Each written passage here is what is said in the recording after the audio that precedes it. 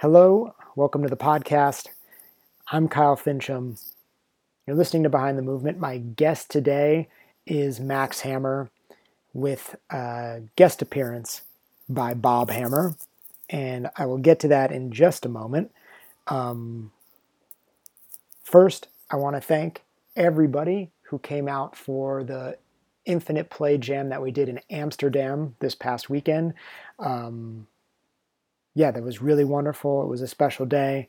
And the biggest thank you to Crazy Monkey, Thomas and Michael for helping put the event together last minute.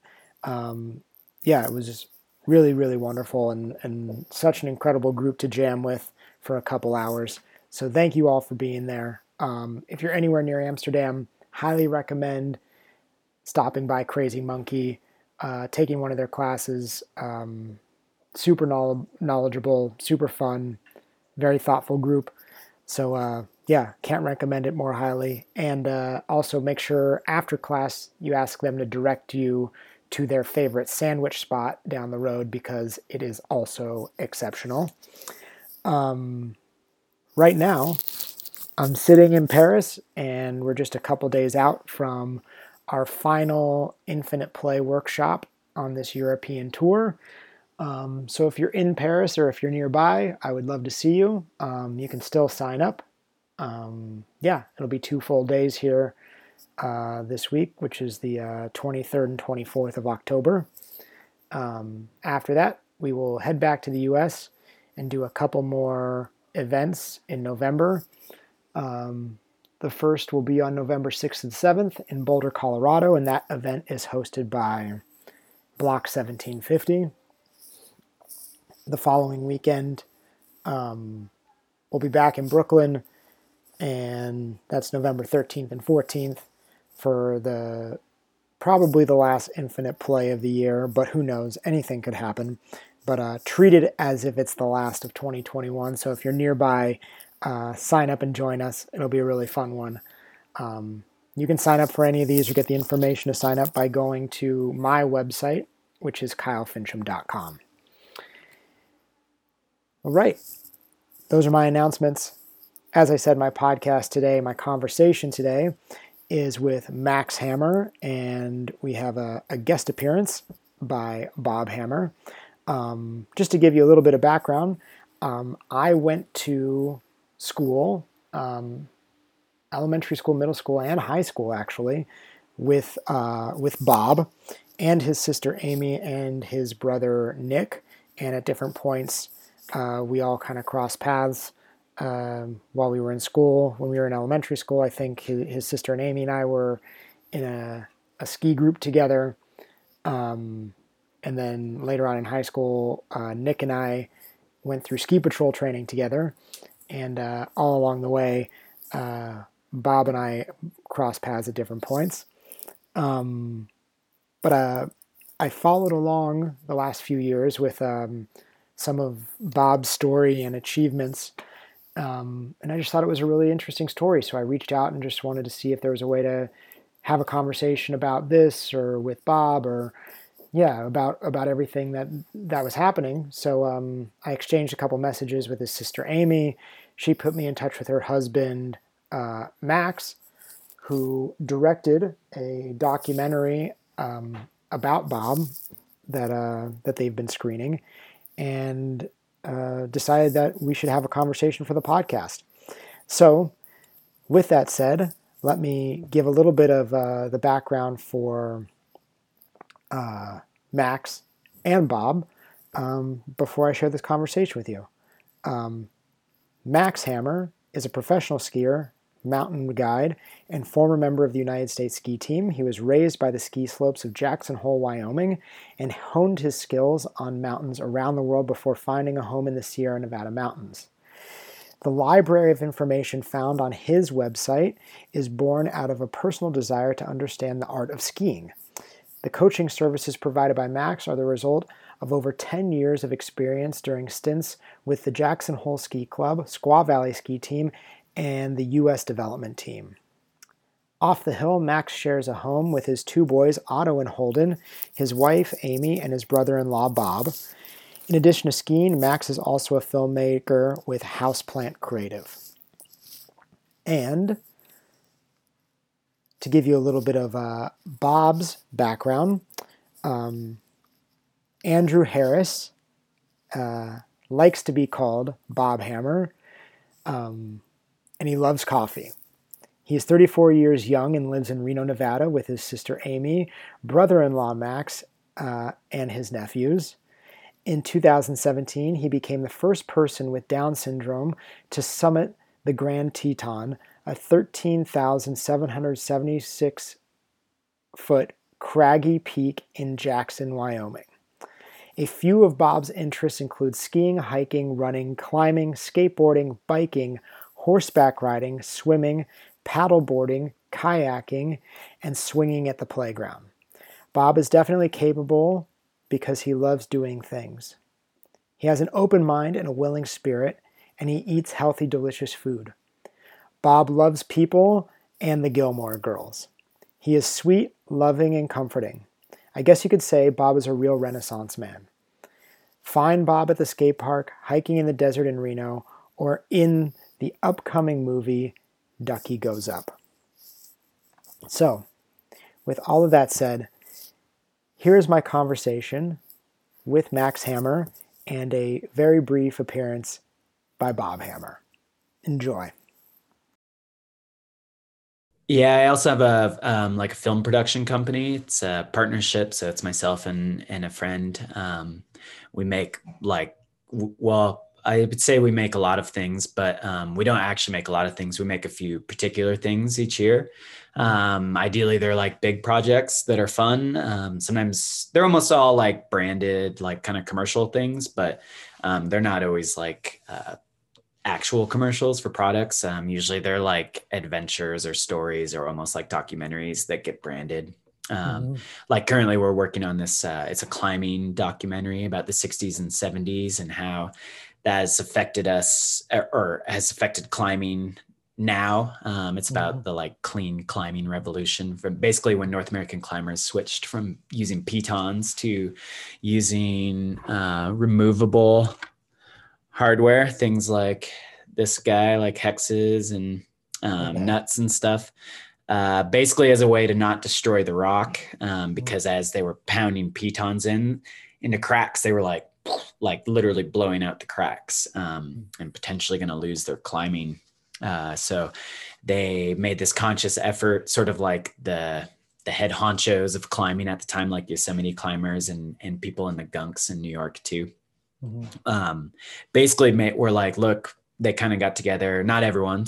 There were some people who did not switch, Mm-hmm. but they were like, look, there's another way to do it. There's people in the UK were already sort of practicing this other way of doing it. And they kind of like took their ideas and expanded on them and brought them back to the States and were like, this is what we should be doing. Um, Nice. so, but like it's a documentary. We turned it into a mockumentary. So we're doing like reenactments and skits and stuff as a way to like kind of show that history and build Mm-hmm. it into now. But yeah, so that ski stuff in the winter. I feel like I have 20 jobs, but none of them are all that like Mm-hmm. straightforward. I and understand. I understand. yeah, and Bob has a job too. Actually, we're like we're contracted by the state Mm-hmm. to be his host home providers. So Mm-hmm. we get a little income from that. It's basically for giving him a house and keeping him alive and stuff. Nice. How is he doing? I mean, he always seems. I mean, it's so funny. So you sent me the link, and I watched the documentary, Yeah. and I don't know. Like, I just like I remember him, and I say Andrew just because it's like Yeah. what like just like That's how comes to you me can immediately. date his relationships was Yeah, which name he goes yeah. by. And it's like he's so the same. It's so interesting and funny to me. I was like, oh, like it's the same person that I just remember like wandering through the hall by or Yeah. something, you know? Yeah, he's sort of eternal. I Yeah. think he's doing really good. I mean, so he's been living with us for pretty much the whole time since we've been back. That was one of the reasons we came back, was to um, have him come and live with us, and it's been working out great. Now that he's a multiple time uncle, both with his older brother and their family, and now with us. So he's pretty much like full-time uncle in our in our house, with a 1 year old and a 3.5 year old. Nice. And then he spends a ton of time with the rest of his family, like usually on weekends or days here and there when he's not with us. He kind of like gets an escape with them. But yeah, he's doing pretty good. I would say like because we've got the two young kids, like we have a lot less like concentrated adventure time or like fun time with Andrew. But we're still all together all the time. And so like we hit the playground a bunch and Bob's or Andrew, he's just on the playground with us, like swinging the whole time or doing the slides. And like we don't have as much time for super long hikes or runs or things like that, but we still move all day long. Yeah. And so I think he's doing pretty good. It also seems like, I mean, I don't know how long you've known him now. I mean, like a decade or so? Yeah, close to that. I want to say like 7 or 8 years, something like that. Okay. Because it's like, I don't know, like, I mean, the documentary is very short, but just like what I see and also just kind of like seeing, I follow him on social media and just seeing like the relationship between you guys. It's like, I don't know, there's something like very unique between the two of you. That I feel like I see, and I'm like, I don't know. It seems like there's like I don't know, something like a best friendship thing. Yeah, I would say that's totally true. I mean, we kind of immediately hit it off, and partly that's because he's just like I think the very first meeting, like he literally ran and just jumped into my arms. Like, okay, all right.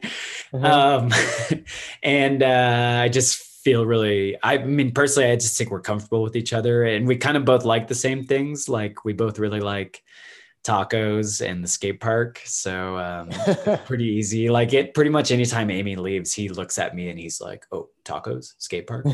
And honestly, I'm just like, that's exactly what I want to do. So on the days that works out, that's what we go do. You know, we make tacos and go to the skate park. Now our skate park crew includes Holden. So we roll up to the skate park and we're like, Scooter, Bob's butt boarding, like Holden's just snacking and lapping around. And it's not what I grew up with at the skate park, like just going myself, but it's really fun. And also we can like, we pick our time. Like we don't go when there's like tons of people there or anything, but it's really fun to watch people kind of watch us and see like what's going on. They're like, what's up with this guy? Like, is that your kid? Like, what are you guys doing? And then we just try to set the tone, especially with Bob, where I'm like, I just hype him up the whole time or push him around or like really encourage him. And then by the time, you know, he's gotten a few laps and stuff, people are hyped. And it just flips to like, now they're pushing him around or giving him high fives and stuff. I think when you show up to the skate park, like there's an energy that's already there, and it can be standoffish, but my experience, and maybe it's just because I've done it for so long, is that you can change that energy and make it really positive if it's not. And a lot of times that's just, I think skaters are like, they're looking for you to sort of prove yourself. Not that you're good, but just that you like keep coming back and you keep trying and that you're okay to slam and like try again. So I try to like jumpstart that and keep the energy really high. And then if we do that, it's like the whole skate park is now like, okay, Bob's a skater, like he's with us. Or our 3.5-year-old Holden, he's on his scooter. I'm like, you guys, he can't always see you. Like you need to look out for him. Like it's not his fault if you hit him. He's 3. That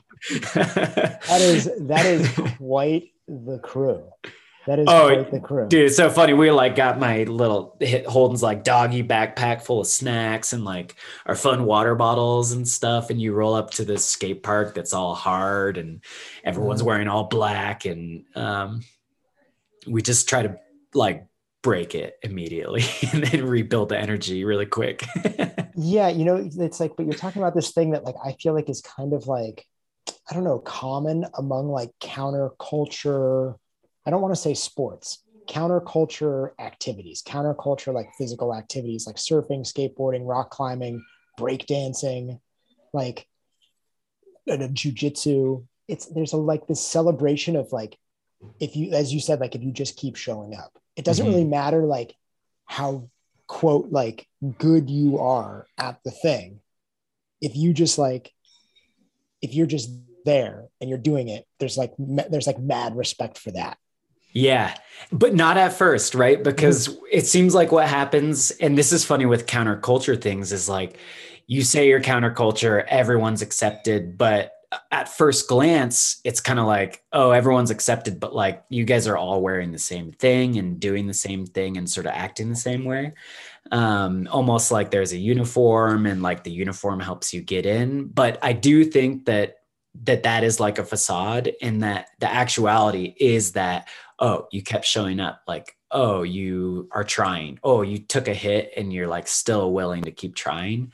That like supersedes everything eventually. Because I think at first, like if I were to show up at the skate park now and say I wasn't wearing the right clothes or like good at skateboarding, it'd be really intimidating. And I think what people are looking for is not how good you are. Although, as the newcomer, you're like, oh my God, they're judging me because I suck.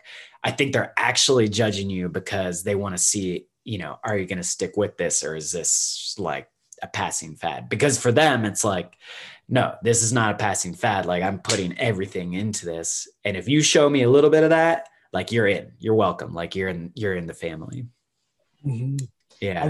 I realize as we're chatting, because other people are going to listen to this, and I know Bob, Andrew, Yeah. um, other people aren't. Can you give a little bit of like who he is, like his story, like and his background a little bit?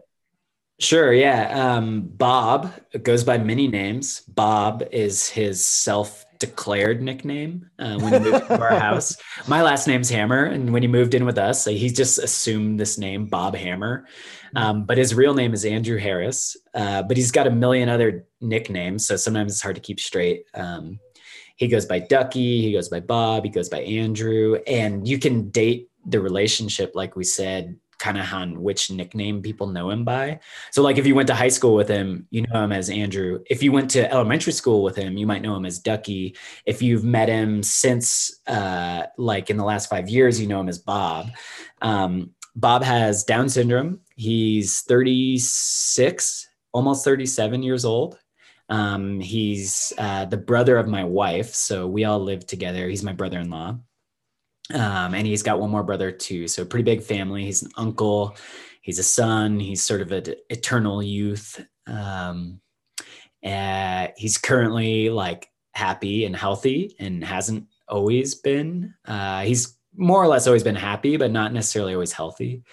Um, and he's the man. He's very joyous. He brings a lot of love to our life, and he loves tacos and the skate park. He likes a little bit of thrill, and I think it's funny because you know that some of the few things I think that humans relate to are like humor, thrill, like love, fun, all this stuff, and like he's got all that stuff in abundance. But you can't always tell what he's saying or how he's acting. Like it's totally different because he's got Down syndrome. But he's just a human like all of us, and yeah, he's the best. We love him. I love him. When I watched the documentary, there's like some moments, especially like on the mountain, that kind of capture this thing that I think a lot about. Like I feel like we lean a lot like into like words, into like verbal language as like our only way to communicate. And at one point, Amy's like kind of giving him some ideas about going up the mountain, and you can tell he's like a little kind of like afraid. And it's not with you don't need the words. It's like a nervous systems can have conversations, right? So like there's like nonverbal communication going on constantly, and if you're participatory in that, and if you're kind of seasoned in it, like a lot can be said. Oh, yeah, you nailed it. I mean, Bob doesn't like he understands English. He understands it more than he can speak it. Mm-hmm. And but his nonverbal communication is like he lives and breathes by it. So really the energy that you bring is far more important than what you say. Like as they're climbing, I don't think a lot of this is in the movie because it was a little, the context is hard, but Amy talked more that day than I've ever heard her speak. But and half the time she's like, you could do it, Bob, do it for Batman, do it for Spider-Man, you're Peter Pan. Like she's basically throwing out this like random nonsense, but it's her energy that he's picking up on, and knowing that it's okay and that he's safe, and that like, if he keeps his energy up, he'll be fine. So that way more than the words, or he'll pick up on cue words, and kind of like figure out what we're doing, but it's all the energy. I remember one time we were hiking in Desolation Wilderness, and this thunderstorm rolled in, like this huge gnarly one. We got to the top of this pass and looked out, and it was like doomsday. It was one of the most beautiful things I've ever seen, but also like we were sort of in shock watching it, and then realized, oh, this thing's going to hit us in like 2 minutes. And we turned around, and I sort of started panicking, and I've got Bob kind of in my arm, and I'm like, Bob, we got to run right now. Like, we got to run right now. We're going to die. This thunderstorm's coming. Mm-hmm. And he froze, and that energy is what he was responding to. Like, the situation could have been anything, but my energy transferred to him of this panic, and his panic state is like just total freeze. So we had to like totally reshift into like, oh yeah, Bob, let's run now. Like that could be fun. Like, check this out. We can run through this trail and jump on the rock. And it was amazing to just have this realization. I think Amy had it a long time ago, but that energy that you bring despite the situation is going to give you a different output. And so by flipping from the like me being panicked to me being fun, in the back of my head, knowing that, we really had to get down, it changed our whole situation. Right. It's almost like the intention matters more than the words. Oh yeah. Big time. Yeah. The intention 100% matters more than the words. And for Bob, if that intention is like, this will be fun, then chances are things will go well, or no matter how serious it is, you kind of have to speak in the language of fun with him. So when you and Amy met, before you met Bob, like, you were already like having your own adventures, like you're skiing and climbing, mountaineering and stuff like that. Yeah. I mean, for my whole life, I've been I just grew up in the woods. So just exploring outside, and my brother and sister are into it too. But I fell into skiing at an early age, and then ski racing, and made it pretty far with that. I was on the US ski team for a little while, and then sort of graduated past skiing, or the racing aspect, but continued to ski, and really got way more into climbing up mountains instead of just taking the lift, and sort of combining just being outside all the time and moving all the time, with the downhill part of skiing that I love so much. And I still do that. I'm still like technically a professional skier. And some of that is like making movies or helping like design products, things like that. Or being in front of the camera, I guess. But I also have a role coaching and guiding. I'm like certified mountain guide, or partially certified mountain guide. So I can take people up and down the mountain and kind of provide the same experience that I love, in a safe way, ideally. And yeah, I mean, climbing, skiing, swimming, I just like being outside and moving. So I think Amy's the same way. So we really try to just arrange our life to make that possible more often than not. And I try to design my work life so that I'm also just playing outside. Amy and I were in the same ski program in elementary school. That's awesome. At Diamond Peak? At Diamond Peak, like, I don't know. She was a couple years younger than me. So I was in like 5th grade, whatever grade she was in. And like, we had the same coach. Yeah. And like, it was just like, I don't know, her and I and like 5 other people. So like, that was like how we met. Yeah. And that was like, 1995 or whatever. with loose oversight and a lot of fun, I'm sure. Yeah, because it was also like there were no stakes. There was no racing. It was not the race program. It was just like the let's go out and ski program. Yeah. And to this day, I'm still in touch with the guy who was our coach. Oh, no way. Yeah. Yeah. That's cool. And then I became a coach in that same program.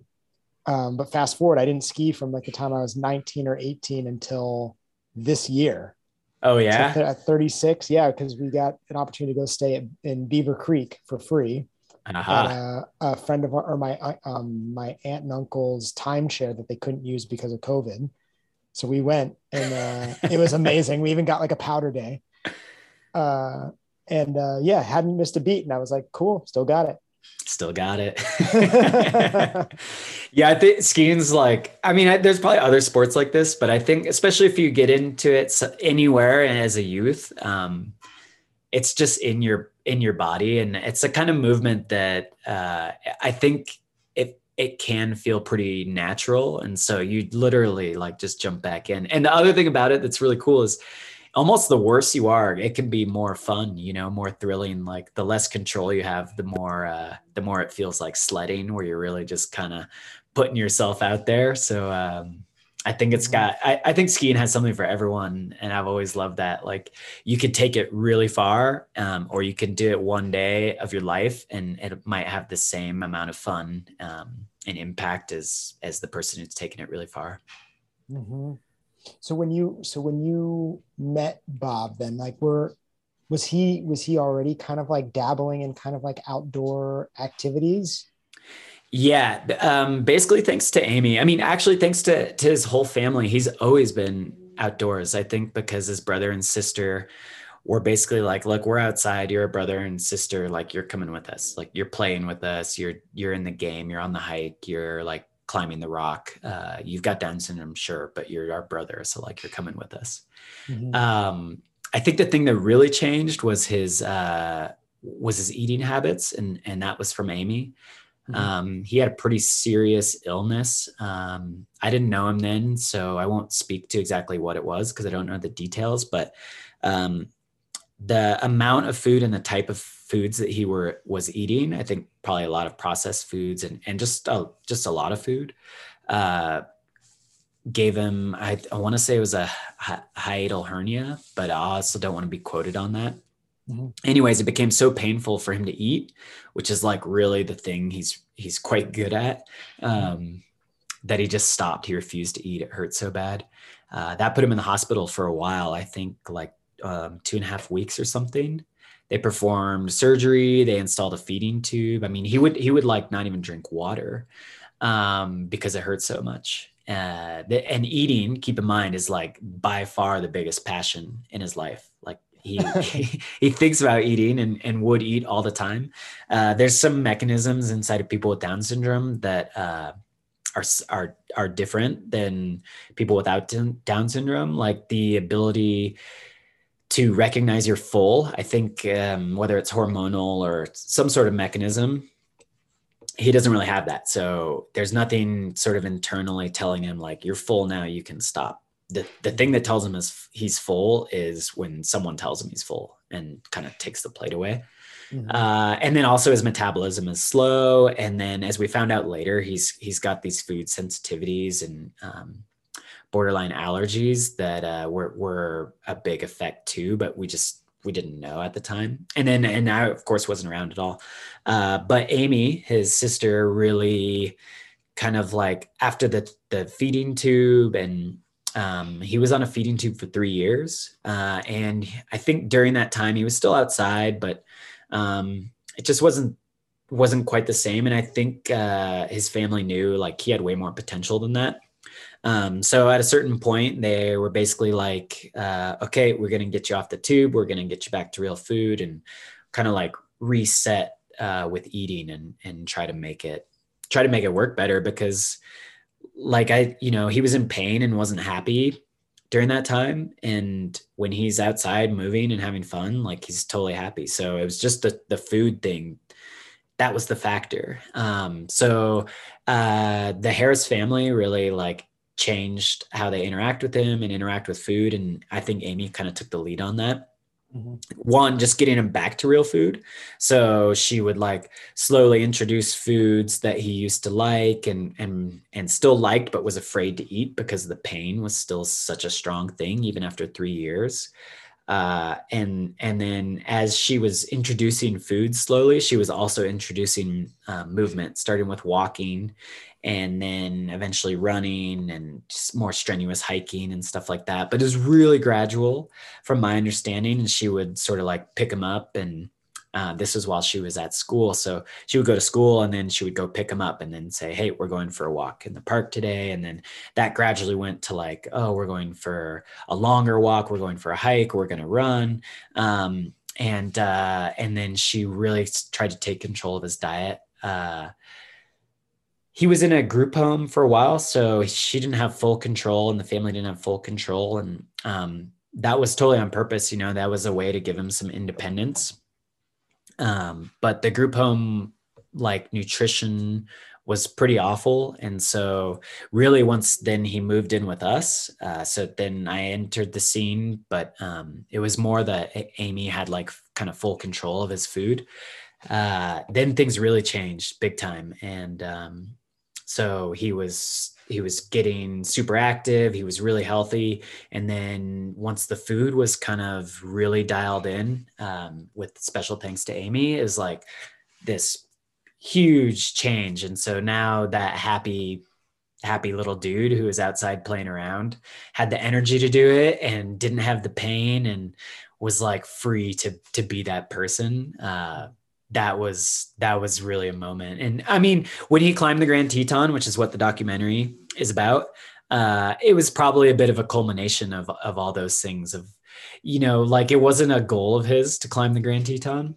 In fact, it was kind of a joke, for Amy and I, because he thought the Grand Teton was this tiny little mountain in town that's actually called Snow King, which he had hiked before. It's like an hour hike, but the Grand Teton is like 7 times the size or more, and way harder. So we always joked about it because Bob would be like, "Yeah, Grand Teton." We'd like, "You want to climb it?" And he's like, "Oh yeah, yeah, yeah." And then so we thought, "Oh, that'd be funny if we actually did it." And then we kept thinking about it, and we're like, "You know what? Actually, he's in a really good place right now. He can hike a long ways. He knows how to climb. The rope systems are probably easy. We could figure that out." Actually, he probably could climb the Grand Teton. So what went from a joke, it turned into an opportunity. And I think what's interesting is that it was never actually really a goal, not of his or ours. It was just like an idea, that he probably couldn't have done before, but once he got to a really good, healthy place, it was a total possibility. So we just kind of were like, okay, no, we're going to Jackson. We were actually going to Jackson to get married, so we knew it was coming up. And then we thought, well, let's just go early and we'll see if Bob can actually climb this thing. And So he this, did. so this was like the prelude to the wedding. Yeah, that week was incredible. So the Oh, prelude that's to the amazing. wedding was the Grand Teton climb, Mhm. plus the a couple of days after was the full and total solar eclipse, and Jackson was in line for like the 100% eclipse. So first we like blew our minds at the top of the Grand Teton with Bob and his energy just blowing out of his ears and his eyes, and as he got to the top, and then down to the bottom too. And then a few days later, we watched the solar eclipse and like blew our minds again. And then we got married that next weekend, with everyone fully recovered. The Grand Teton took a lot out of us. So luckily there was just enough time to recuperate, add in this sort of like cosmic event, and then the marriage. And yeah, it was a pretty all-time week for all of us. Wow, that is amazing. Yeah, Wait, yeah. but before, so had you ever done the Grand Teton on your own, or you and Amy? Like, was there some sort of familiarity there? Yeah, and there's significance too. So the first time I ever climbed it, even though I had grown up there, I remember as kids, my parents were like, "Let's do it all together as a family," and it kind of never panned out. We climbed a lot as kids, but we just never went up the Grand. And so the first time I ever went up there was with Amy, and that was, let's see, I was probably like 25 or something. We were probably 25, and Amy, who is like a total amazing athlete, she was like, "I'm going up the Grand tomorrow. Basically, you can come if you want." And I took that as an obvious challenge that I was ready to take on. Excuse me. Oh, I might sneeze. Mhm. Um, and yeah, she was basically like, we're leaving at 1 a.m. Like, be there or don't be there. So for me, I'm obviously like, okay, I'm definitely going to be there. Like, I want to do this and I want to be with you. And I'm pretty sure if I don't show up, like, neither is going to happen. Right. This is done. Yeah. So the first time we both did it was together, and so doing it with Bob was sort of extra special in that way too. I had done it a few times since, also in the winter, and skied it, so I was fairly familiar with the mountain. And then we had some friends who were really familiar with the mountain, kind of overseeing us. So we were like a team of three, Amy and Bob and I. And then to make sure we were sort of like extra safe, we had another mountain guide kind of watching us and overseeing the whole thing. Mhm. And yeah, so I felt like we did it pretty safely and had a good plan and had a good team. And yeah, I mean, honestly, I didn't think we would make it at various parts during the day. So it was kind of like, oh, I think it could do it. And then there was a lot of like, oh yeah, wait, I don't think this is going to happen. And then eventually like, wow, that actually happened. So yeah, it was cool. It was not a given. It was like a proper challenge. And I'll tell you one thing is like, he does not want to do it again. Like, he likes talking about it and telling people that he did it. And he likes when people watch the movie, but if you ask him again, he's like, no way, I'm not doing that Right. again. So Well, I think it was, he likes to like hold court at the end of the table, like at a like dinner, and like talk about like the thing that happened. And then oh they're like, yeah. oh, we should go do it now. He's like, oh, no. I mean, I've already done it. Yeah. And even when he got down, like I remember we got down like in the dark. In fact, we didn't get all the way down, but so we got down a little ways to camp. We basically went from 13,000 feet to like 11,000 feet off the really technical, like dangerous stuff, and camped there before finishing the next day. But we got down to that camp in like pitch black. And I remember we sort of got to safety, and Amy and Bob and I had this moment of just like release of all the sort of like built up anxiety and tension and fear. And we just had this group hug. And I remember Bob just was like, what would he say? We're in the middle of this hug. Oh, I can't believe we did it. You know, like kind of reminiscing on the day. And Bob's just like, oh, Netflix tomorrow. Netflix. It was like, yeah, that was great, but like, I'm ready to watch a movie and chill out. But in some ways, that's like speaking some serious truth to what like I think a lot of people might also feel in that. It's like, you know, like you feel like the joy and everything, but then you're also like, man, I really want to get home and like have a bagel and watch Netflix. Oh. And like no one wants to necessarily say it in front of everybody because they're like, oh, we're supposed to be like having this moment, but like, it's also like, yeah, but it's time to go home. He's like, let me tell you how it really is I'm trying to get home and rest because I'm super tired. That was crazy. And I need to like just come down off this mountain, both metaphorically and physically. So you said that he had like had some background in climbing as well. So he was already like doing some climbing. Was this like on mountains or like in climbing gyms? Like what, you know, is it kind of everywhere? Yeah, he would. So Amy's a climber, and in particular, when she was like getting him back into food and movement after that period of time when he wasn't doing either, one of the things she would do is bring him to the climbing gym. So I would say it started in the climbing gym, and I would say like his climbing, like he probably likes the climbing gym more than climbing outdoors, although he likes climbing outdoors because it's really playful. You know, there's like padded floors, the ropes are safe. It's a social scene, which I think he really likes. So he can be at the top and ring the bell and people can kind of see him. Yeah, he would climb in the climbing gym, and you know, it's amazing is like, he climbs really well. Actually, he can climb like quite hard. And if he feels safe, like, wow, it's amazing watching him move. He almost always makes a really good movement, like to the next hold with his legs, with his hips, with his arms. And typically his first like instinct is correct. Like he's just makes this move and you're like, wow, nice, Bob.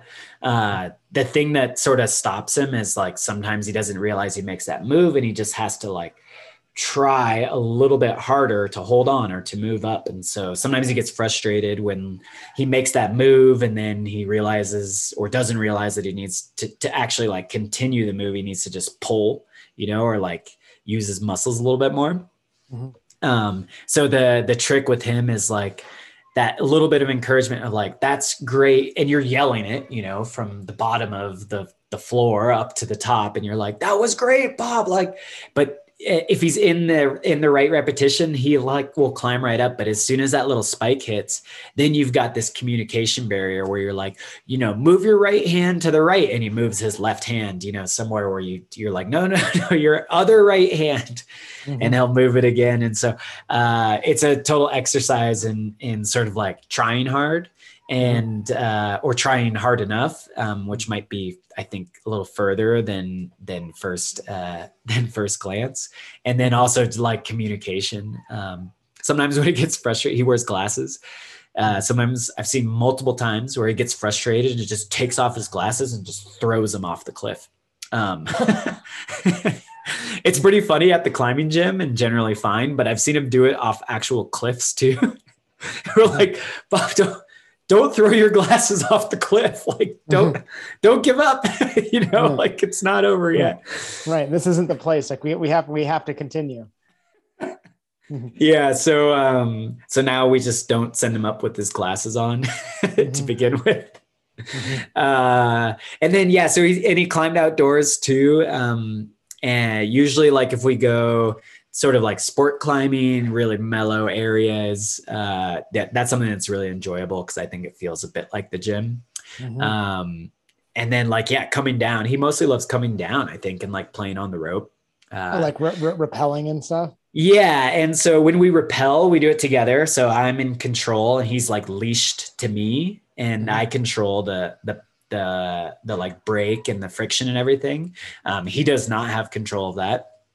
But he still gets the like free fall. And the first time we did it, I remember we were in this place called City of Rocks in Idaho. It's like this middle of nowhere ranch land with these transformer looking enormous boulders everywhere, with great camping. We're climbing. We went up to this really tall climb.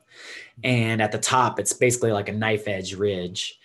With a little perch. So he's climbing up. He did really well on the climb. It's pretty hard climbing, pretty long. And he gets to the top and he's like gassed and he gets on the perch and then he looks around and he's like, you can tell in his head, he's like, what, WTF, like, what do we do now? Like, are you crazy? Like, what are we going to do up here? How do we get down?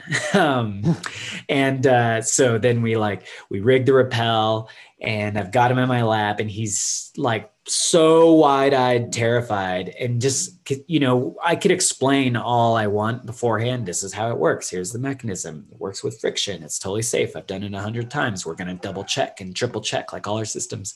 But that stuff doesn't matter, right? Because he talks with nonverbal communication. So I just try to be really calm and present and let him know like he's safe with me. We're going to get down together. Like, just give me some time to set it up. And then as we take off, I'm like, okay, he basically sits in my lap and we're tied together. And then I'm looking at him like, hey, Bob, are you ready? We're going to go down now. And I think he's basically like, no, I'll stay up here forever. I don't trust this. And then that fear went from like about halfway down, turned into total stoke when he realized he could kind of trust what we were doing. And it went from like, oh, I'm terrified what's going to happen to, oh, I'm on a roller coaster ride. And so he starts just yelling for joy. His mom is like 800 miles away. He's like, hi, Mom. He's like, woo! Ripping down. And so now I think climbing for him is basically just like an excuse to get the roller coaster part on the way down. Right. To get up to the top so he can rappel down. Yeah. He's definitely like a downhill guy, but he'll do the uphill to get it. And he skis as well, right? Yeah. He skis. I mean, really, he does so many sports. He skis, he bikes, although it's not totally safe. Skateboards, hikes, like there's tons of things that he's dabbled with or does all the time. I'd say skiing is a big one.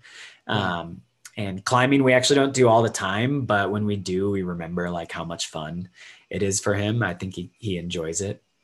I'm curious because I got to look at your website and I know you like, you teach skiing, but like I don't know. It's not the way that I taught skiing with like groups. Like it's more like private coaching. Yeah, I mean, it's not unlike what I would do with a group. Mhm. But as a job, it comes down to more like private coaching. Yeah. And partly because I've had this experience as both a mountain guide and a coach. I was a coach for kids for like 10 years, ages like 10 to 20, really. Mhm. And so it's kind of a culmination of all those things. And then because we have little kids, I just don't have time or resources to do it all the time. So this is sort of turned into a private or a virtual way of teaching. And sometimes it's one-on-one, but sometimes it's with groups. And it's pretty particular. Like it's definitely for people who not so much if they are experts or intermediate or novice, but if someone is really interested in getting better, my goal is to sort of help their understanding of skiing. So within a short time, if we can change their understanding or like the mechanisms of how skiing works, Mhm. then they can, if they're the type of person who's going to continue that learning on their own with that understanding, it's really focused on, okay, here's the mechanisms. And now you know what to do because it takes so long to change your habits and change your ideas and all these things. So we really focus on understanding and then they can take it wherever they want. Mhm. I mean, if you can even reflect on it in this way, I'm curious, like if you notice how your relationship with Bob and like the way you've like learned to communicate with him. I don't know, hearing you kind of talk about like going up the mountain and then like the climbing and all the things, like how that has like, influenced or changed how you approach teaching with other people. Yes, although I'm guessing it's probably mostly subconscious changes, but I think there's been a huge impact in between my relationship with Bob and like teaching him, but also that reciprocation of learning from him because Mm. so many times you have this idea of what you want Bob to do, and almost every time he does it in a totally different way. Sometimes like the opposite way, Mhm. and sometimes that's hilarious, and sometimes it's frustrating. So really, I think what Bob has taught me is that there is no right way to do things. There's no like set language. There's no like concrete way of doing anything. There's only like what you wanted to happen and what happened. And so like if making this movie about Bob was a good example. So about half the movie is sort of like fictionalized recounting of his life. And so I wrote out a script and we'd go to shoot and we'd say like, okay, Bob, I want you to walk from point A to point B. And when you get to point B, like turn around at me. And he would like, we could place him at point A, but there's no guarantee he was ever going to get to point B. So like the process of figuring out both, okay, how can I communicate that? So he either does get to point B or how can I change like the way we're filming it so that whatever he does, we capture. Or like the skateboarding is a good example. Like he just could not stand on the board well. He kept falling down and it was really frustrating for him. And then he made this switch where he decided to sit on the board. So he turns into this butt boarder. And because he's an excellent sledder, like a snow sledder, and because he's super flexible, like he can sit full lotus and does all the time. He seems to be like really grounded and balanced when he's on his butt, which is hilarious. All of a sudden, he was doing these things that, like, one, butt boarding is not easy, but it really suited his style. And all of a sudden, it's like he's a skateboarder because he's a butt boarder because he found out, he just sort of experimented with what worked, and that's what worked. So this typical idea of like you stand on the skateboard, you move your feet like this, you like here's how you ollie, you press down, or here's how you drop in, you put your weight and your pressure here, is like all that stuff was totally out the window the language was out the window, the communication was like kind of out the window. And it really goes back to like, okay, well, what are we trying to do? Well, we're trying to have fun. So let's just focus on that first and foremost. And then all of a sudden, by totally rearranging your brain and sort of letting things happen, and being okay with falling and experimenting and like trying these like way different than usual patterns of movement and communicating, it's like all of a sudden we just found ourselves and, oh, okay, this is what's working, this is what we'll keep going with. That's totally true of skiing too. And I tried to, I've actually always wanted to write a book about ski technique. And what I realized, and so the website and my coaching was sort of like a takeoff on that. I'm like, I just have all this, so much stuff about skiing in my head. I just got to get it out. So I sort of just started down this path. And what I realized is like, as I'm trying to develop a formula, it's very clear to me that like, there is no actual formula. So the like, if there were a formula, it would be that there is no formula and that there's no right way. There's basically only like, okay, well, what are we trying to do? And did it work? And so in coaching, I try to just be clear about that. Well, what do you want to get out of this? What are you trying to do? Like what's your idea of skiing better? The whole program is called Ski More Good, partly as a joke because it sounds funny. And partly because ski more good is ridiculous. Like, it's not proper English. And that is important to me because there's no proper way to ski. But you can ski better and you can decide what that means for you. And then we kind of figure that out together. So I do a lot more asking questions than I do telling people what to do. And I found that, most people, including myself, don't like to be told what to do.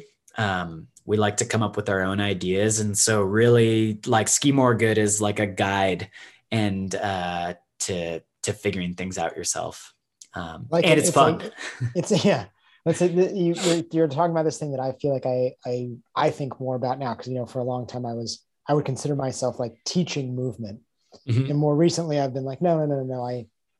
Now I'm just going to like facilitate movement. And they're different in the sense where like, to me, teaching is like, I know what you need to learn. Right. And facilitating is like, I'm going to create the opportunities for you to learn what you need to learn. Yeah. And do you also find that if you set it up that way, you learn as the quote unquote teacher just as much as the quote unquote student is? That's how I feel. I'm huge mountains. You know what I mean? Because there's with Bob, it's amazing because it's like the choices are so much more, the different style of choice is so much bigger, but everybody makes different choices. And when it's like the whole setting is to be like, oh, like let everybody make their own choices. Like you get to see like, oh, it's so interesting. You have like, a certain scenario and 30 people all doing the same scenario, but they're all like taking a different way. And you're like, well, that's amazing. Like, that's how like everybody's uniqueness can feed each other, being like, oh, well, what did they do creatively? What was their problem solving strategy? And now you're like, oh, okay, well, I'm going to try that one too. And like, that only happens by letting people like kind of find their own way. Yeah. I think if you assume that everyone has the same capability and don't try to like strangle that either with a preconceived idea of what people are capable of or then I think what you see is like, oh, everyone is so rad. I mean, the way people approach things is their own way. And that is what's beautiful. And if you try to like throttle that into a different way, it might just not work. Whereas if you can create an atmosphere that allows for someone to be themselves and to learn about themselves, then you just see these beautiful things. And I think what's cool is like, as the teacher, you're just doing the exact same thing for yourself. You're learning from other people. You're watching how they do it and applying it to yourself. And I think that's the beautiful thing about life. And like, to me, skiing is just a conduit for that. And it's one that's fun to do.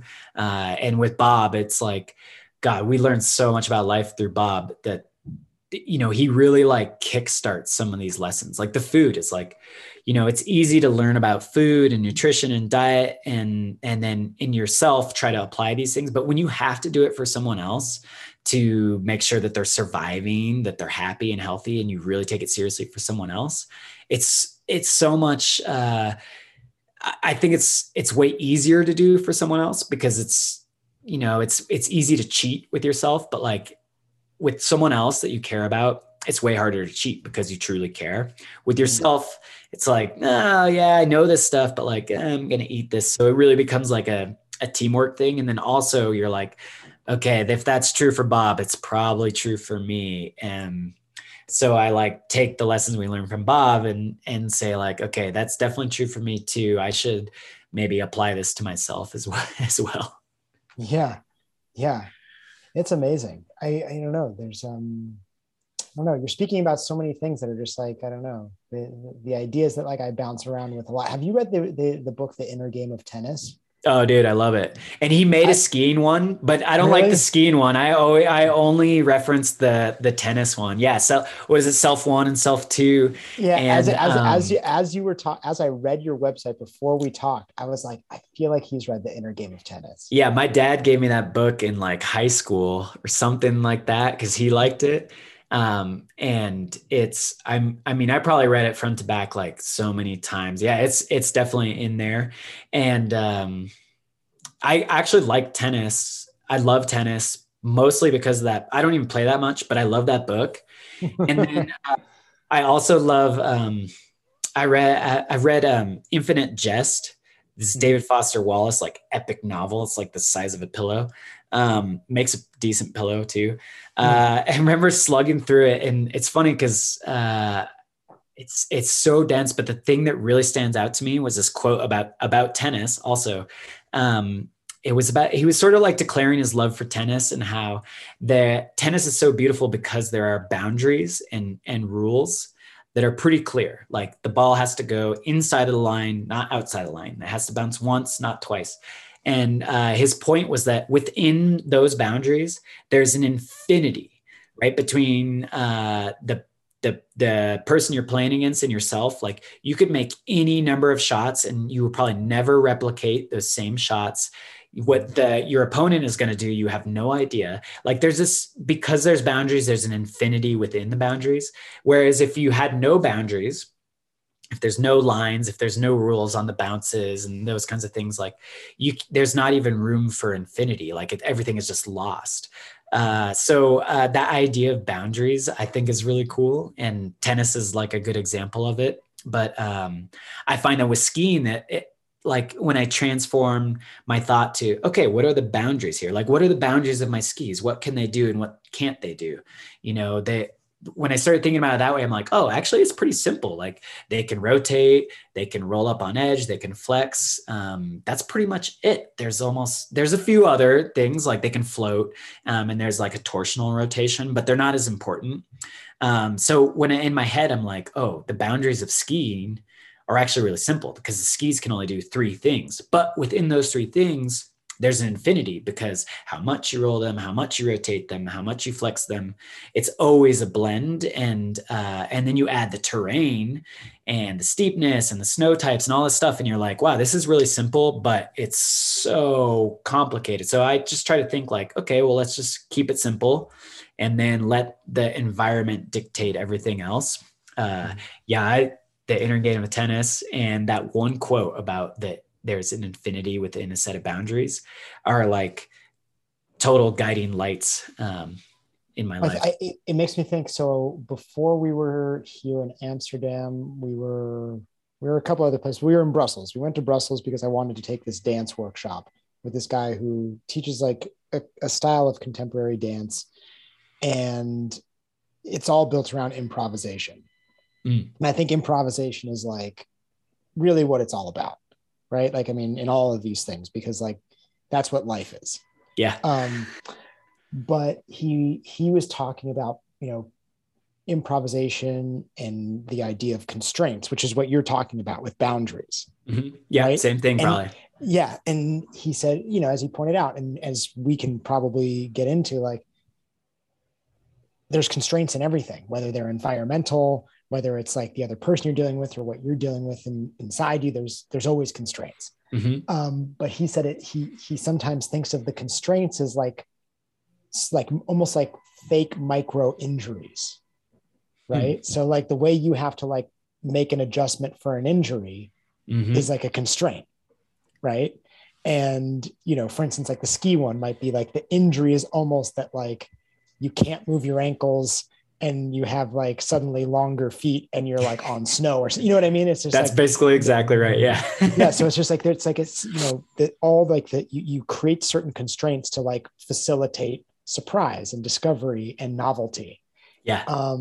And I thought that was like a really interesting way of putting it as well. But when you were talking about like your fondness for this idea of boundaries, I was like, oh yeah, it's the same constraints thing. You know what I mean? Like, oh, your injury keeps you stuck within a certain parameter. And, you know, imagining it as an injury, I thought was a very fun way. Yeah, that's cool. I've been injured a lot, so I could really relate to that.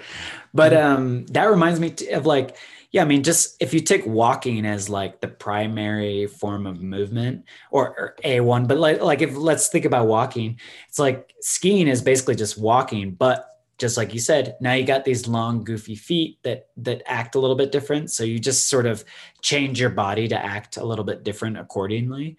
But it's like, okay, if you're walking on a flat, it's pretty easy. Like you've got your normal gait, nothing's interrupting. But then let's say you get to like a really steep stair set going downhill, you know, there's only two things you can really do. You can either slowly, and usually you turn to the side, sort of like brake and resist yourself down the hill. So you're really slowly controlling yourself down the steps, or you could be like sprint down the steps and let gravity, you like team up with gravity. You're either resisting gravity or you're going with it. But if you go with it, you got to like think about, okay, well, how long are these steps? How much is it going to hurt if I fall down them at full speed? Like, how much can I keep up with this? Knowing that if I'm really teaming up with gravity, I'm going to be accelerating at whatever 9.8 meters per second. Like, I'm going to be going fast. So, are these short steps? Are they long steps? You know, when I get to the bottom, is it going to be really abrupt or is it going to be a gentle thing? And then if it's like, oh, I don't want to run down those, then you go slow. And if you're like, oh, I think I could run down those, then that's great too. If you go back, if it's not that steep and you're like, oh, I should go really slow, then you might not ever get to the bottom. Same with skiing. Like if it's not that steep, it might not be appropriate to ski like with the brakes on. You won't get anywhere. You know, it might be appropriate to just go straight down the hill and know that you can stop when it's appropriate. Yeah. So I think the simple movements are like, we have them, we know them, you know, like you watch a kid move and you're like, oh, they picked up on that pretty quick. And then you just kind of apply it differently and add a little experience. And then all of a sudden you're like, you're taking off. When we also have this like beautiful intelligence, and this is what he talks about in like Inner Game of Tennis. Like we have this like amazing intelligence that we often get in the way of. Oh, 100%. Yeah, 100%. And honestly, when you were talking about Bob, I was like, oh, like he's not as often getting in his own way. He just like he can just get to that place where like the intelligence kind of like navigates and like does the problem solving. Yeah, I would say that that's true until he does get in his own way, whether that's fear but I would say that when he gets in his own way, it's fear, which is true of all of us, but it's less so like embarrassment, because I think that's something that also gets in our way. Like if you're in a crowd or in a sport or like it's a game where there's winners and losers, then I think there's like actual fear, like physical fear, like, oh, I don't want to crash, but there's also, I don't want to lose, or even I don't want to win, or like there's these other set of fears, I guess, that come from weird social cues and structures and things like that, where I don't think he falls into those categories. Like embarrassment isn't really one of his things. Right. Judgment is like not a, yeah, he doesn't care what you think. I mean, he could tell if you're like happy or sad about it, but like if his pants fall down in the middle, like, and you laugh, then you just laugh. Right. Because judgment to me is the big one. Judgment is like that. And when we're like, it's like when judgment rolls in, that's when we try to like knowledge our way through things. and, Totally. and Which knowledge works is, horribly. it's so horrible. And like, and I think, I think about skiing, and I think about being a ski teacher, and I think about being taught to ski. And then I think about having gone through my process of teaching and, thinking about it and being with it and trial and error. And then I met this person in Colorado who had just started teaching skiing. And he was like asking me like what I thought about teaching or something. I don't know how it came about. And I was like, what might be like one of the just like the most simple things you can do to teach someone to ski is just make them follow behind you. Yeah. I was like, rather than talking to them about skiing, if they just Right. if you just say, stay behind me, a lot can happen. Yeah. That they will learn on their own. Totally. And that's the human magic. Mm-hmm. Like that's the intelligence being like, all right, well, I have to figure out how to like stay in this person's line. Yeah. Like, and I will learn without having to think about it. Totally. Yeah, that we do a lot of like vision stuff, like literally where you're looking and how you're using your eyeballs. But and we could talk about that. But that really reminded me of this like it took 15 years to realize this lesson. But when I was a kid, I remember we had a guest coach, and the guest coach was this guy Tommy Moe, who's one of the country's best or only Olympic medalists. I think he won a downhill and a silver at I forget which Olympics, but anyways, so it's an amazing ski racer. Who's he loves to party, he likes to like drink and smoke and have a good time, and he's also one of the most decorated American skiers of all time. I think that he showed up one day and we were pumped. We're like, oh, we're gonna learn from Tommy Moe today. Are you kidding me? We're gonna get the secrets like of all the secrets. And I remember we just did so many laps, and all he did was he was like, all right, follow me. And we literally just like straight lined the mountain in our tux over and over again. And I remember being like, where's the juice? Like, when's he going to tell us, how to win the Olympics? Where's this golden nugget of information like going to happen? And it never came.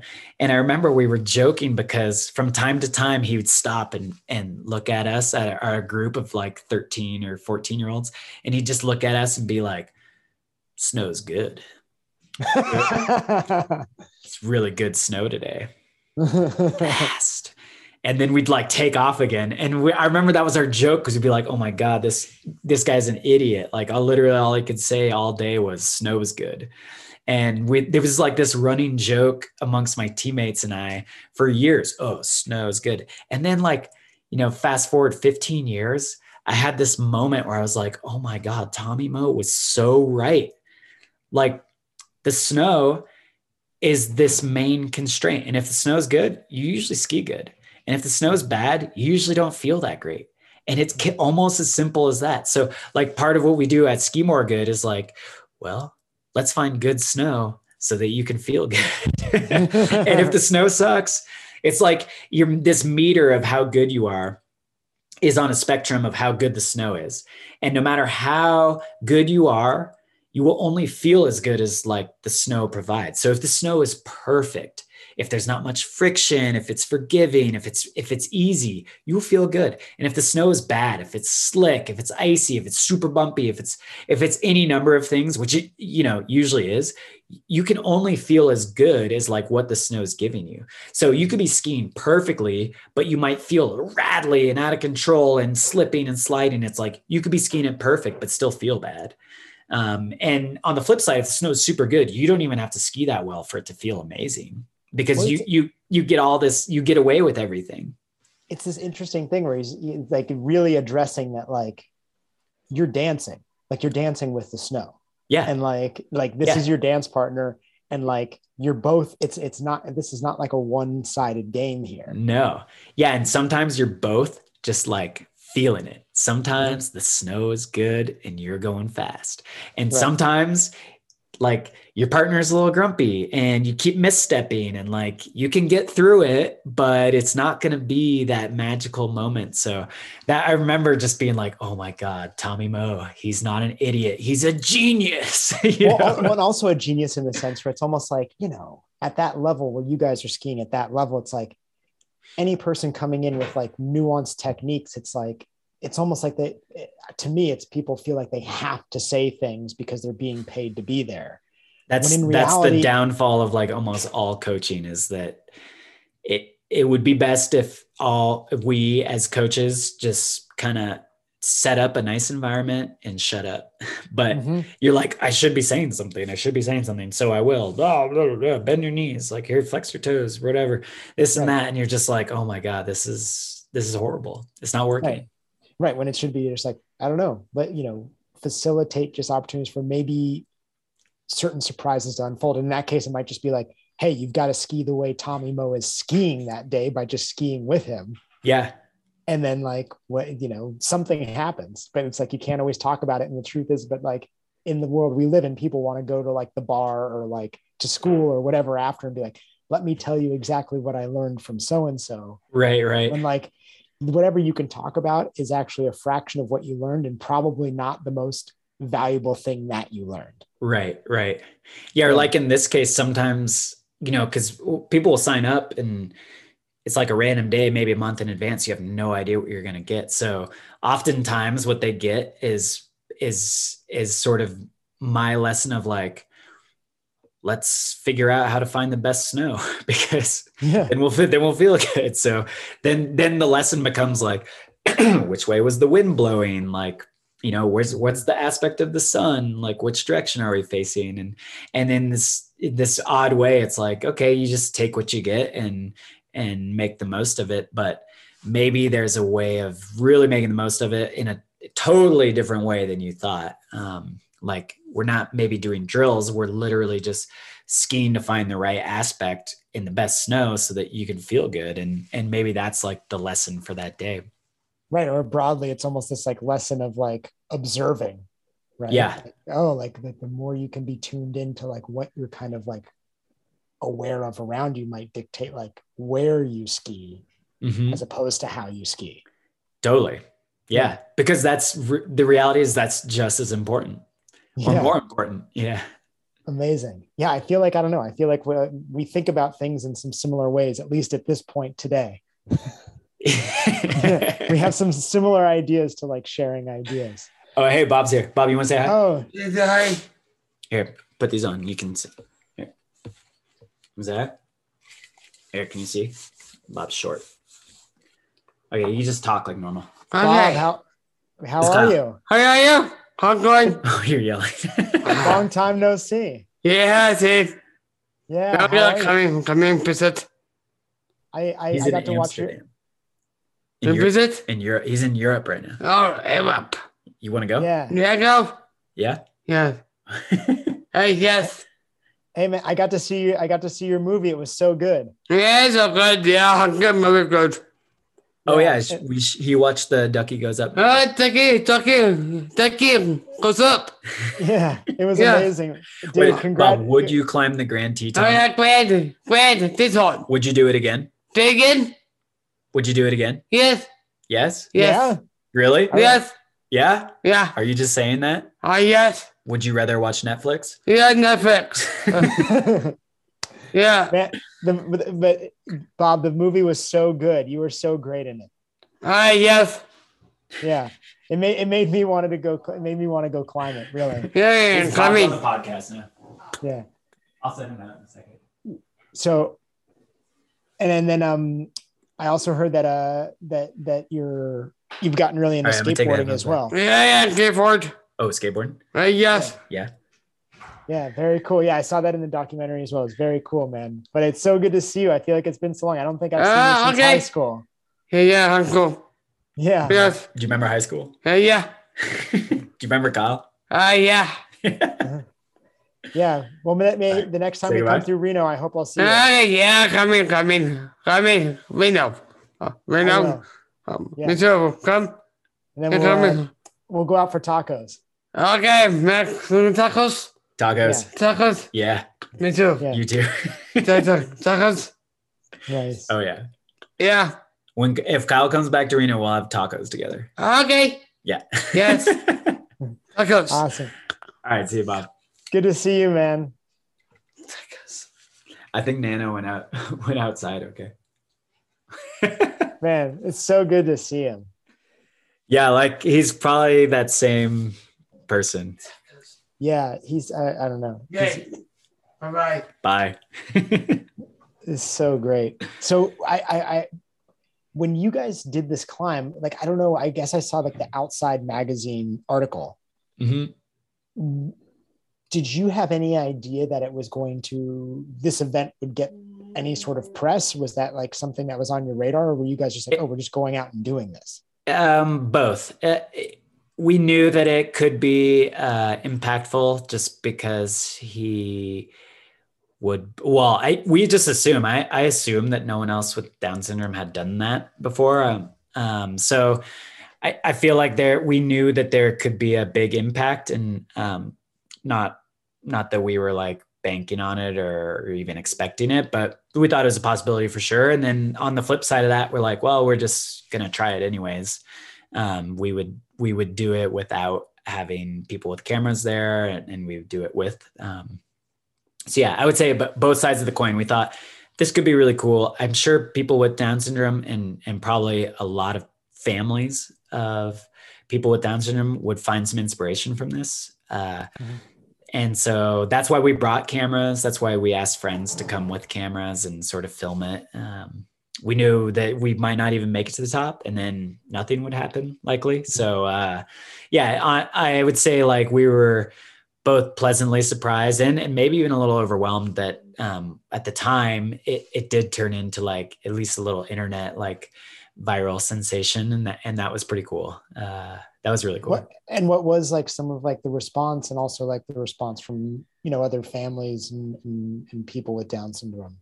The most meaningful responses were from new parents of children with Down syndrome, and I think that's probably still true. Is like, being responsible for someone with Down syndrome is pretty real deal. Like there are tons of variables that, just being a parent is a huge deal. And now you add all these other variables, and it can be daunting and nerve wracking and all these emotions that are really hard to capture. And so I think what was cool is, well, let me give you an example. I have a friend in Austria who just had a child with Down syndrome, and it's his third child, and they knew it was going to be a boy, but they didn't know that little Henry would have Down syndrome. And he had this idea of what his life with his little boy would be like. He's like, oh, we'd just be climbing and skiing and like playing and hanging out, and I can't wait. And then he gets hit with like this ultimate surprise. And now the question is like, oh, are we going to be able to do any of this? Will it just be hard? Like what? So I think what was cool is, and that stuff's all true. Like, I think being responsible for someone with Down syndrome is extra. Like, it's really hard and demanding and all these things that come with it that are sort of on one end. And then what I think his climb did for a lot of people was show like, yeah, but it's not all that. Because just like life, like there's joy and accomplishment and achievement, and like it looks different, but it's all the same things, and that stuff is there too.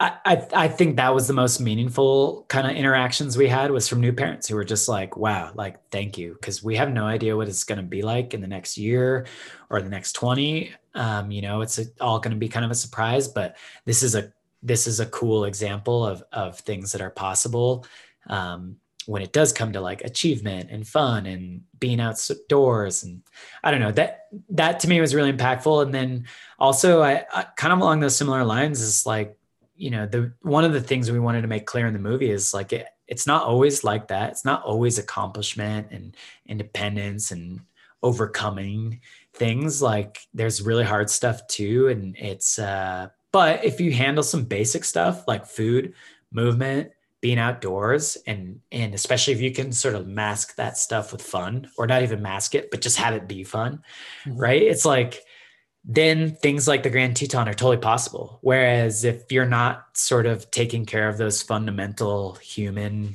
needs, then things like the Grand Teton are not possible. Well, yeah, when you just made me think, it's like you can't have fundamental without fun. Totally. Especially with Bob. Like if it's not fun, then he's not doing it. But if it's fun, like if you can make eating delicious, healthy, like nutritious food fun, then he'll do it. If you make it a chore, he's gonna be like bummed about it. And, if going outside is this strict, like hard regimen that he's not into for exercise, he's not gonna be into it. But if you're just moving outdoors and it's fun, like if you're dancing half the time and that's what he wants to do, then he'll do it all day long. So I don't know, that's another point where like, oh, that's a great lesson for me too, because if this works for him and this is like this really like human element, then if I'm a human, then it's going to work for me too. Mm-hmm. Is there a plan to release the film is a short. I mean, I don't know if it's always going to stay a short and you're just going to release it as a short, or if there's ever any idea to like make something big, longer.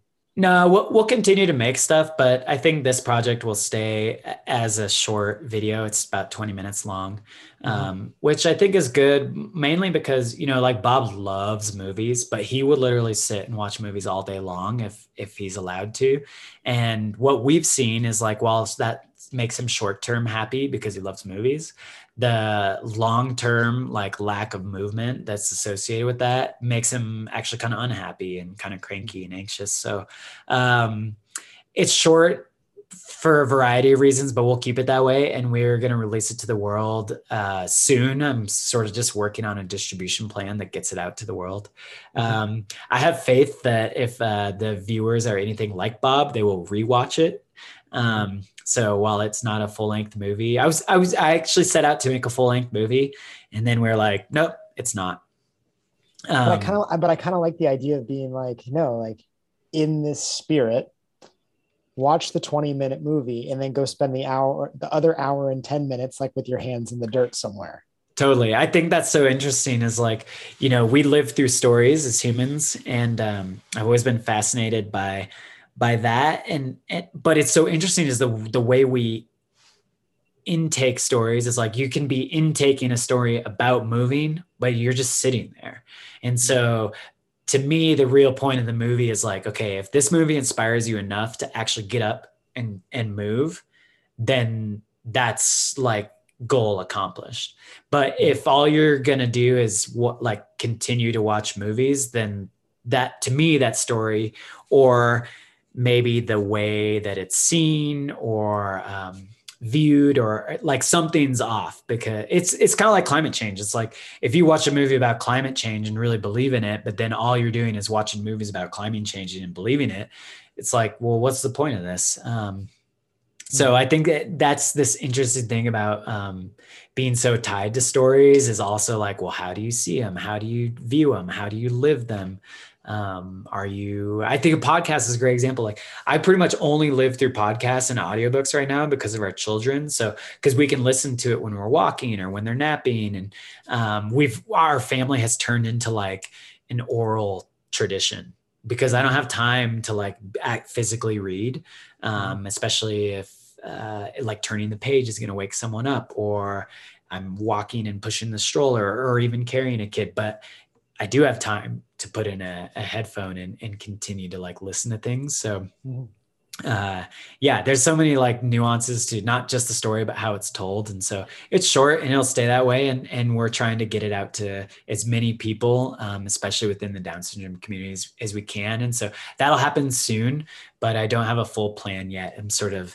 We just had the premiere, like in-person premiere, which was amazing in Reno. There were over 200 people there, all stood up for Bob. Oh my God, it was amazing. I mean, I've seen this, because I've edited it and worked on it, I've seen the video like hundreds of times. But when we watched it with people and Bob was in the front, like the energy there, like totally made me cry. I haven't had those same emotions since he climbed the Grand Teton probably, but at the top, like when I guess I'm going to give it away, but he gets to the top of the mountain and people were cheering when he got to the top of the mountain. I just didn't expect any of that. And all of a sudden there's like this energy from behind me towards Bob and the screen and his accomplishment. And I'm just like, where basically everyone inside of Bob's family is like totally crying just because it felt so cool. So hopefully I think that's in-person viewings. Hopefully we'll do more because that energy is hard to replicate if you're just watching your computer, your TV, but we also want to make sure it's available to people. So we will get it to computers and TVs as soon as we can. And if people kind of want to like stay up on like when that might be, is it best to just kind of like follow you or Bob? It's probably best to follow something? Bob. And if you don't follow Bob on Instagram, you might be blowing it anyways. He's like, he's the perfect Instagram influencer who has maybe, I don't know how much influence he has, but like, he's just the purest form of internet, I think. What is his Instagram handle? His Instagram is at Andrew Bob. Wait, let me check because it changes often. I think, hold on. Yeah, I can pull it up. Or, I mean, my Instagram is okay for information. There'll be information about availability. And if you're interested in skiing, you can find it at ski.more.good, ski.more.good. Amy has a really great Instagram. She also controls Bob's. And hers is just Amy Jess Hammer at Amy Jess Hammer. And then I guess as a side note, I should just mention that like she's an author also, and she's just published a book that's about pregnancy, but so much of it is about movement. So if you're interested in movement and you're interested in becoming, or you are pregnant, or you're just curious, that's like mind-blowing stuff. And then Andrew's is at Andrew Bob Hammer. Okay. And so between any of those three accounts, you'll find information. As soon as we have it available to people, it'll be there. Okay. Yeah. Nice. So there's a lot. There's Amy's book. Yep. There's all the Ski More Good. Yep. And then the eventual world premiere for, or world access. Yes. And the film is called Ducky Goes Up. And the film's called Ducky Goes Up, AKA the Bob movie. So yeah, there's tons there. And I would say if you're going to follow anyone, honestly, I would follow Bob, because he's just like a beautiful joy of light. And I would say Amy's almost like greatest work of art is Bob's Instagram. And yeah, so they're all good. I can't stand Instagram, so I reluctantly use it, and not consistently. But Amy and Bob do a good job of being present in the online world. So yeah, I would stick with them. Well, listen, the next time, and I have no idea when this is, but the next time we move through Reno, I'm stoked that we will meet in person. Yep. And we're going to eat some tacos. We're eating tacos. And then if it's snowing, I'm following you to the mountain for sure. Oh my God. So I think we're wrapping up, but let me tell you one story about Bob that'll be a good ender. So he worked at this retail store, actually at this Patagonia like outlet, tagging things. And every once in a while they do a field trip for all their employees. They close the store and go do something cool together. One time while he was working there, they closed the store and they all went skiing at Diamond Peak, both of your home mountain. And some of the people knew how to ski or snowboard. Some of them were pretty good. Some of them were totally novice. And but no one had known Bob that long. And they only knew him as the dude with Down syndrome who uses the laser gun to retag clothes. Little did they know, Bob has been skiing his whole life and loves it and knows the mountain super well because that's his home mountain. So we kind of all gather up, people are like kind of checking out the scene, other people's gear. Where do we go? We get to the top of the lift and everyone kind of comes together. Oh, where should we go? Where should we go? I don't know. Like, what do we do? And then Bob gets off the lift, does not stop at the group, just keeps going. And his coworkers are like, was that Bob? Oh, I guess let's follow Bob. So now Bob is in the front. And I mean, he had only been working at the store for like a month. So people really didn't know Bob. And now all of a sudden they're just following him and he's in his element. He's ripping down the mountain. He knows exactly where he's going and he goes straight to the terrain park. Now, Bob loves the terrain park, but he doesn't actually like catching air. He likes the idea of it and the thrill of going up and over, but like actually getting his feet off the ground is like too far over the edge for him. He just likes to go up and down. But this particular day was like 9 a.m. first run of the day is shady and the snow is super fast. So he goes straight to the train park. Literally the entire store of employees is following him. He's like the head of the Mighty Ducks Flying V, and everyone's just like watching him, has no idea where they're going or what they're doing. And they're just like, well, we'll just follow Bob. He goes straight to the train park, snows fast, and he hits all 3 jumps and sails them, like catches air, lands them perfectly, and then just like keeps going. And everyone had stopped because typically you like in front of a jump, you're like getting nervous. And so the whole crew stops and just watches him hit these jumps, lands them perfectly, and goes down the bottom. I remember I caught up to him at the bottom and I looked at his eyes. He was all wild-eyed. And I'm like, Bob, you didn't mean to go that fast, did you? And he was like, no. But from behind, it was literally, he couldn't have done it any better. He just caught the transitions perfectly, nice and fluid, looked like, he did everything right. And he did.